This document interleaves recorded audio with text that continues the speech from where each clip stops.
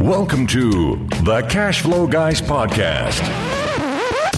That's right, boys and girls. You know what time it is, and you know where you are. This is Tyler Sheff, and, well, I am the host of the Cash Flow Guys podcast. And this week, guys, I'm going to try to keep it short. I always say that, but I always go long, right? But seriously, a couple things I'm seeing a lot of folks doing right now. We got a lot of rehabs going on in the marketplace, at least in the markets that I'm paying attention to. A lot of weird stuff happening, so I thought I would bring a couple things to your attention just to kind of help you guys that maybe you're doing rehabs, maybe you're turning properties over after tenants are leaving or things like that. And these are just a few things that are going to help you avoid a renovation disaster. I've talked to a couple folks that are having a real tough time with renovations and their contractors lately, and I thought, well, let me make a list of the top things that a lot of you might not know, especially if you're new, or maybe you're a recent landlord and you've only bought a couple rentals, you haven't had rentals for a long time, and these are some easy to make mistakes that I've probably made myself more than once. Takes me a while, right? I'm not so swift, but I want to run through these with you. Hopefully it'll keep you out of hot water, make things a little better, make the situation more pleasurable if it can be. First off, anytime you're going to do work on a property, make sure you use a licensed contractor if such a job requires one. And what I mean by that is electricians, roofers, painters. Now, a lot of times you got somebody who does cabinet work and stuff like that. They don't have a license for cabinet work. Drywallers in some municipalities have to be licensed, okay? And if you're going to get into heavy construction, let's say you got a property that's a 2-bedroom and you want to make it a 3. Well, I would probably go ahead and get a general contractor in there to handle that and pull the permits. Here's why. And the permits this is very important, guys. Very, very important. When you don't pull permits on jobs that require a permit, okay? And jobs that require a permit are things of safety, okay? Electrical things, plumbing things like that. Those things require a permit. Things that consider the structural integrity of the property, roofing, foundation, a lot of that stuff requires permits. And this is going to vary based on where you're located in the world, your municipalities and whatnot. But when in doubt, ask the question. You can call up anonymously to your local building department and say, I was wondering, my property is located in such and such a city. Don't give them the address. And say, hey, I was thinking of converting a 1-bedroom into 2 bedrooms by putting a wall down the middle. Do I have to have a permit for that? And they're going to tell you yes, no, or maybe so. At least they should, hopefully. And if you don't know, then ask the contractor, right? You get a contractor to go out there, do a bid, and ask them, you're going to pull a permit for this, or how's that work? And this is a great test, by the way, for contractors. Great test. Because you might get a varying degree of answers. For example, one contractor may say, oh, no, we try to avoid pulling permits anytime we can. That is a huge red flag. When they say that, that's the polite way of saying, hi, I'm about to cut corners, and I'm going to keep the construction police out of this property so that I can do a half-assed job under the guise that I'm going to save you money, which really means you're going to hire someone else to come back and do the work a second time the correct way. So you're not going to save money, boys and girls, by not using licensed contractors. And I know lots of you guys are out there experienced and you're tongue-in-cheek and you're chuckling right now going, shit, if I use licensed contractors, I didn't be able to flip anything. Well, if you've got a great relationship with somebody, you know their work, or you're doing the work yourself, I'll leave it up to you whether or not to get a permit.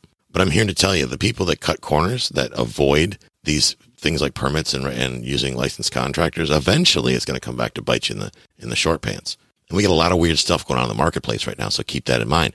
Let's not add more drama to the situation, shall we? Anytime we can avoid the drama, why don't we? So those of you out there, that haven't done a whole bunch of construction projects, you don't have a ton of experience, you absolutely should be requiring the contractors to pull permits. Here's another thing about permits. Sometimes the contractors will have you pull the permit, what they call a homeowner's permit. Well, the question I would want to know is, why does the contractor want you to pull a permit? Why don't they pull the permit under their license? And there's one answer for that. It's called accountability. You see, because if the contractor pulls the permit under their license, they're accountable to that job, which means that the local municipality will hold their license hostage, essentially, if they don't do a good job. They can be sanctioned by the local construction boards. So it's a great tool to keep them accountable. And there are contractors out there, unfortunately, that have to be held accountable because they just do crappy work. Again, this is another tool to help you stay out of trouble. It's going to help keep everything on the up and up. The last thing you want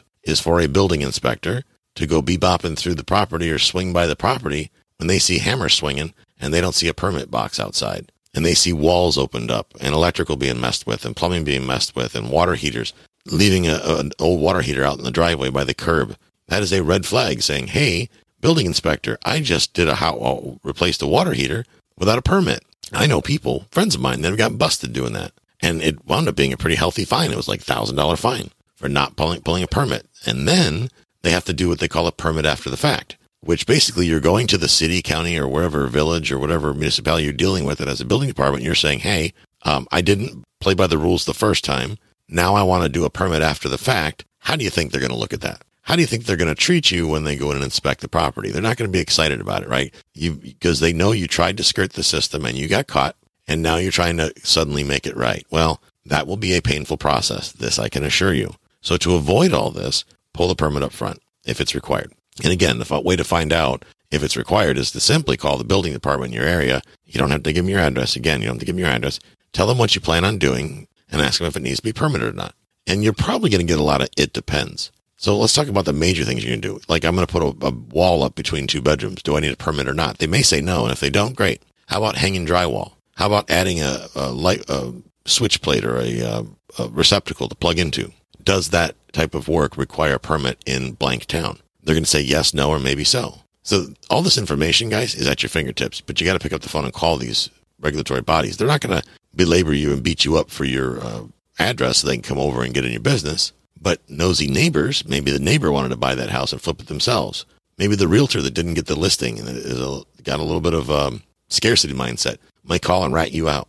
You got to be careful, guys, because people today are acting kind of weird. And don't be surprised if you get tattled on. It's happened to me. I had project red flagged. It was a nightmare. Actually, I've had more than one project red flag. It takes me a while to learn things sometimes, right? So think about that. Anytime someone wants you to avoid doing things the right way, you should definitely question that. It is a red flag. It's not a money-making opportunity or money-saving opportunity, I should say. It's definitely not a money-saving opportunity. When you're having somebody, if you're a remote landlord, let's say you own a property in one market, live in a different market. And let's say you're having somebody do this for you remotely. You're hiring a handyman or a contractor, whoever, to go in and do stuff. If I were you, I would have a person, whether it be a property manager or somebody, boots on the ground, that can go check on these people. Don't give them carte blanche on things like colors. And if you're like me, I don't know what looks good, doesn't look good a lot of times. That's what Jill does. She's good at that stuff. She makes things pretty. I make them make money. She makes them pretty. So, but what I do know is you don't want to paint the entire house. And this just happened with one I'm helping a client with right now. The handyman that's doing the work painted the whole house robin's egg blue inside. I mean, everything, closets, bathroom tile. It's all blue. I mean, it's really obnoxious. Robin's egg blue. It's unbelievable. And this gentleman thinks that's a great color for him. But guess what? He doesn't have to live there. So the problem is the seller wants to sell the house, which is why the work's being done. Well, if your entire house and the inside is blue, that's only going to appeal to a certain number of people. Everybody else is going to hate it. So when they walk in the door, the first thing they're going to think about is, it doesn't match my couch, my furniture.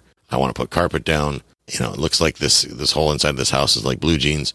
I don't like it. This isn't going to work. I'm going to have to paint this place. That's going to cost me blank. I assure you, the buyers that walk in the house are going to come up with a figure that's significantly higher than what it'll actually cost to correct the problem. And the darker or wilder the color is, the worse it's going to be. The buyer's agents, the realtors, will start going crazy, going, oh my gosh, you know, you're going to have to prime that whole thing. And the painters, they charge a lot more and you got to prime it. And you got to use a real good quality primer. So it's probably going to cost $20,000 to paint the inside of this house, when it's not going to cost $20,000 to paint the inside of the house. It might cost $5,000 to paint the inside of the house with primer. Again, when you're hiring a painter, hire a licensed painter. Make sure they have a license. Make sure they've got good Google reviews, or they have reviews. You know, get somebody that's been referred to you by somebody that's actually used them to do painting. In the case I'm talking about here with the blue house, this old dude, he just went crazy with an airless. I mean, he sprayed everything.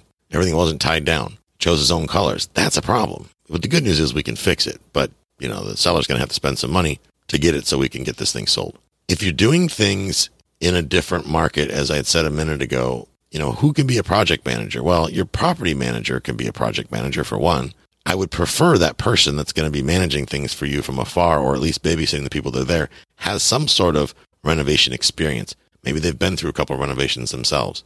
I would caution you to put somebody that doesn't know anything about what the expectation should be in there to be babysitting for you, because they may have good do things in good faith, but they don't really have the experience to kind of be your middle person, right? So find somebody. There are project managers for construction out there as a job. There are people that do that for a living, that will go and inspect things. Maybe for some of you, maybe your realtor will do it. They're probably going to charge an extra fee for that. If it was me, it would be expensive because that's not something I would want to do. And that's a very challenging project. Keep in mind, there's maybe people in your family, maybe people nearby might go by and take a look at things. Now, in some municipalities, and this is a little fly in the ointment, in some municipalities, if you pay somebody to oversee a construction job, they may look at that function as acting like a licensed contractor. So you got to be a little careful and make sure that's legit in your market, because in some markets, I know that's a thing. So you may want to ask, it's like, look, I want someone to babysit this project, keep an eye on the contractor, so to speak, and I'm going to pay them for the thing. That's why I like to use the term project manager, because if they're hiring subcontractors and whatnot, that can get a little sticky. Like in Florida, it comes up to a certain amount of money for a job, whether or not a real estate agent, can do that type of work and receive compensation. There's a dollar figure that caps it. And over that, they're considered acting in the capacity of a contractor, and they're not. So most agents won't do that. I'm not a big fan of doing that type of work myself. It just doesn't work. It's not worth it. Big thing that people do a lot is they prepay. And I know this contractors that have heard me say this in the past in the podcast get mad. I don't care if you get mad. If you can avoid it at all costs, the worst thing you could absolutely do is ever pay a contractor in advance. If you're dealing with some rinky-dink fly-by-night contractor that doesn't have two nickels to rub together, maybe you should reconsider hiring them in the first place if they can't go out and buy the lumber and drywall or wire or whatever it is they need. A lot of them will say, well, I need to pay my guys this week. Really? What did you do last week? Didn't you do any work last week to pay your guys this week? If my job hasn't been finished this week, you're not going to get paid to do it until the job is done. Or at least make some sort of an agreement with them that says when you get to certain stages of the job, that these things, when we consider these steps done, like, for example, when the counters are put in, the cabinets and the countertops are installed, and the plumbing in the kitchen and electrical is complete, and I can walk into my kitchen and make a cup of coffee, you'll get paid for the kitchen. And then when I'm able to take a shower and brush my teeth in the sink without stepping on dust and crap, because the bathroom's done, then we'll go ahead and do that. And when I'm safe to bring my furniture in here in the master bedroom, I'll give you a draw for the work done in the master bedroom. But don't get in the habit, guys, of getting caught paying these people. I shouldn't say getting caught, but letting yourself get caught short by paying these people in advance of them finishing the job. Don't let them talk you into that. Under any circumstances, don't let them talk you into that. Okay? Just please don't do it. The other thing is, when it comes to rehab, the big mistake I see a lot of people make is they'll spend all kinds of money trying to make a house pretty, but it has an old roof. If you're buying a house to flip it, or you're got a rental and you're getting ready to sell it, the number one thing that will disqualify the property from the ability to be sold or make it extremely difficult to be sold is the age of the roof. Okay? If that, you go up, look at the permit history and see when the last time the roof was replaced. Now, the lifespan on roofs is considerably shorter in the South than it is in the North. Okay? That said, in the North, there's a lot of things going on, like there's snow sitting on top of the roof for half the year. That tends to stress a roof. So when you buy the property, acquire the property, one of the things that you need to know, that's the most important thing you need to know, is how old is the roof? How old is the electrical? How many amps is the panel? These are things that are important. If you've got a property that's got a 100 amp panel in the garage and you want to put a swimming pool in, that means you're going to have to upgrade that panel to get a lot more electricity out there to handle those pool pumps. Okay. If you're planning on buying a house and flipping it, and you go put all nice pretty cabinets in and nice pretty hardwood floors and the whole 9 yards, but the roof is 30 years old, I got news for you. When you go to sell the property, the buyer is going to be required by the lender and the insurance company for a new roof to be put on. The insurance company is going to require it to insure it, and the lender won't write a mortgage on the property unless there's insurance. So you're caught between a rock and a hard place, which means you're going to be forced to put a roof on before you can close, or at least within a short period of time after the closing. We've done them 30, 45, 60 days, depending.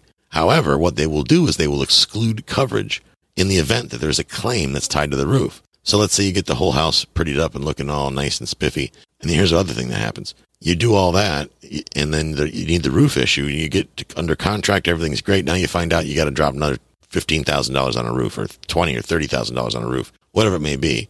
Bottom line is, get the roof done. Here's the flip side. You get it all pretty and nice, and then the roof starts to leak. Next thing you know, your hardwood floors are all buckled. Your drywall is ruined. Your ceilings need to be torn out because they got wet. And you have a wet, nasty mess on your hands on a nice, pretty house that you now have to re-gut all over again because you didn't do the most important thing, and that's make sure you get a good roof. So, guys, I hope this information helps you. I hope that this gives you a couple of things to think about before you either maybe sell a rental that you've got now because the market's hot. I mean, hell, if I had single family homes right now as rentals, I would sell every damn one of them. Why not? You're never going to see property values like this again, guys, not in this lifetime. You might as well go ahead and sell them now while the getting's good. So I know a lot of folks talk to me that they're dumping their single family rentals. Maybe they're dumping their small multifamilies. If you're dumping your small multifamilies, give Uncle Tyler a call. I'll buy those. But just a couple things to keep you out of hot water, make things go a little smoother, and get you prepared to come out of this COVID thing with big fat piles of money in your pocket. That's what we want to see, guys. Have a great week. This concludes today's episode. You don't have to wait till the next episode to learn to earn. Head over to cashflowguys.com and contact Tyler and his team for more powerful tips and ideas so you can start generating multiple streams of income and escape the rat race.